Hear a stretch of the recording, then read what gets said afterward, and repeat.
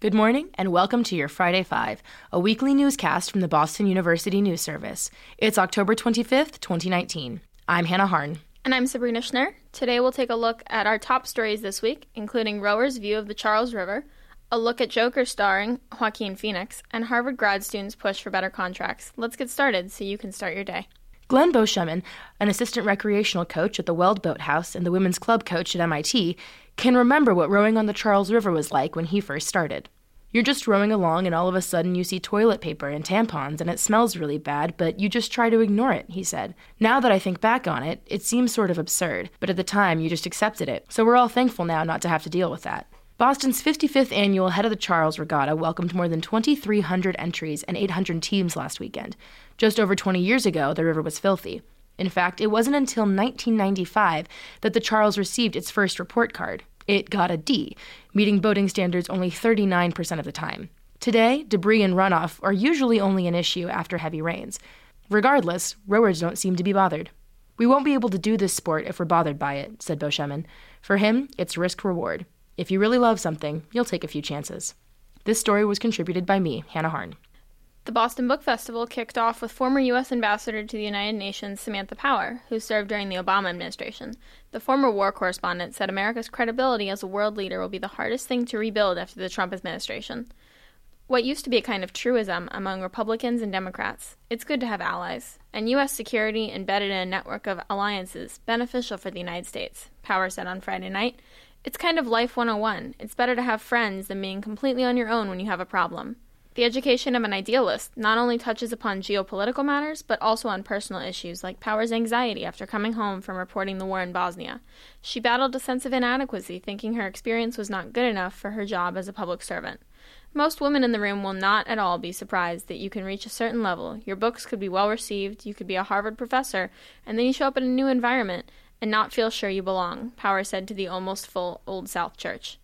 Heather Kitt, an audience member from the UK, found Power's candidness encouraging. It's always really inspiring to hear someone be so real and honest about how they feel about the world, about themselves and their place in it, Kitt said. The story was contributed by Mariana Sanchez-Goana. The Joker was surrounded by controversy even before it hit theaters. But the film's inconsistent storytelling challenges the hype, says our reviewer Sammy Purcell. When Joker first premiered at the 76th Venice International Film Festival in August, it was an instant darling, receiving an 8-minute standing ovation and winning the Golden Lion, the highest prize of the festival. Most of the excitement seemed to center around Phoenix's gripping, disturbing turn as the Clown Prince of Darkness, almost certainly cementing a run for Best Actor at the Oscars. Before its theatrical release, the media and internet created such a storm of hot takes about a supposedly pro-incel message that many people seized them as their own without actually having seen the movie. Nowadays, news about mass shootings and violence have become ubiquitous. It's understandable that people may not want to engage with a film that promotes sympathy for a thoroughly evil person and attempts to draw the conclusion that mental illness is behind his terrible acts. However, it's also reasonable to ask people to see the film before making judgments on its ability to create controversy. This story was contributed by Sammy Purcell. For the full review, visit bunewsservice.com/podcasts and click on today's episode. Jennifer A. Nasser and Kenzie Bach are facing off for the West End support now that Councillor Josh Zakem is giving up his District 8 Boston City Council seat this election season, and both candidates are telling their heart-wrenching experiences with the opioid crisis to help garner votes. For Republican first-time candidate Nasser, the loss of her brother to an overdose fuels her compassion for addressing the crisis at hand. "No one should ever have to tell their parent," Nasser said. "No parent should ever have to commute and find their child in that place." Nasser said she would like to see more treatment options introduced into legislation, and said she blames the state governments for throwing a Band-Aid on addiction-related problems. The Democrat candidate, Bach, was the senior advisor for policy at the Boston Housing Authority and worked with S.I.B. George's budget director in the time leading up to her first time running for office. Bach intervened in an overdose situation at the corner of Berkeley Street and Newberry Street in May, which showed her how urgent addressing the regional epidemic is. The man collapsed in the street, and Bach said she helped control the situation. "It was terrifying. I jumped in the lane just to stop traffic because you couldn't see him, and somebody else called 911, Bach said. "You feel very helpless." Both Nasser and Bach believe talking with Quincy's local government to rebuild the Long Island Bridge and Rehabilitation Campus would be a collective effort on tackling the regional crisis. Looking forward, Boston Mayor Martin Walsh proposed plans to confront more challenges concentrated in the Massachusetts Avenue and Melnia Cass Boulevard area and the surrounding neighborhoods related to the opioid crisis. This story was contributed by Caroline Smith. Last but not least, Harvard's Graduate Student Union began open voting last week to authorize a strike while contract negotiations remain at a standstill. The union argued Harvard wasn't offering protections on harassment and discrimination. According to an open letter sent by the Harvard Graduate Students Union and United Auto Workers to the university president in July, Harvard has avoided negotiation on issues including third-party representation in harassment cases, fair pay, and expansive and fair health care. "We cannot afford to wait any longer," the letter read. "It has been a year since we started negotiating our first contract. With few agreements on the table, we have lost trust in the administration's commitment to a fair contract."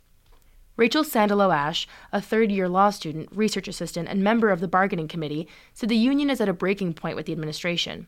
"For the past year, the university has been stonewalling on these key issues," she said. "We're at the point in negotiations where we have to come to the conclusion that calling for a strike is necessary to win these core rights and protections." Libby Federici, a first-year student at the Harvard Graduate School of Education, doesn't think the university has made enough of an effort to come to the table during negotiations. She voted yes on strike authorization last Wednesday. She's optimistic the vote will pass, but hopes for a larger turnout so that the university can't ignore them. "It would mean a lot more to have a large number, so we can go to the university and say, look at this huge majority of people who are part of this group and have agreed to strike if you won't sit down with us," she said. "This is a numerical representation of the labor that you're going to lose if you won't engage in dialogue." This story was contributed by Sammy Purcell. And that's it for your Friday 5. Thanks for tuning in, and we'll see you next week. For the full versions of this week's stories, visit bunewsservice.com/podcasts and click on today's episode. We'd like to thank today's contributing writers, Hannah Harn, Mariana Sanchez-Gowana, Sammy Purcell, and Caroline Smith, as well as our production team. This week's episode of Friday 5 was produced by Hannah Harn. And be sure to check out our latest episode of Between the Bylines, where we sit down with our contributors to discuss top stories through the lens of student journalism.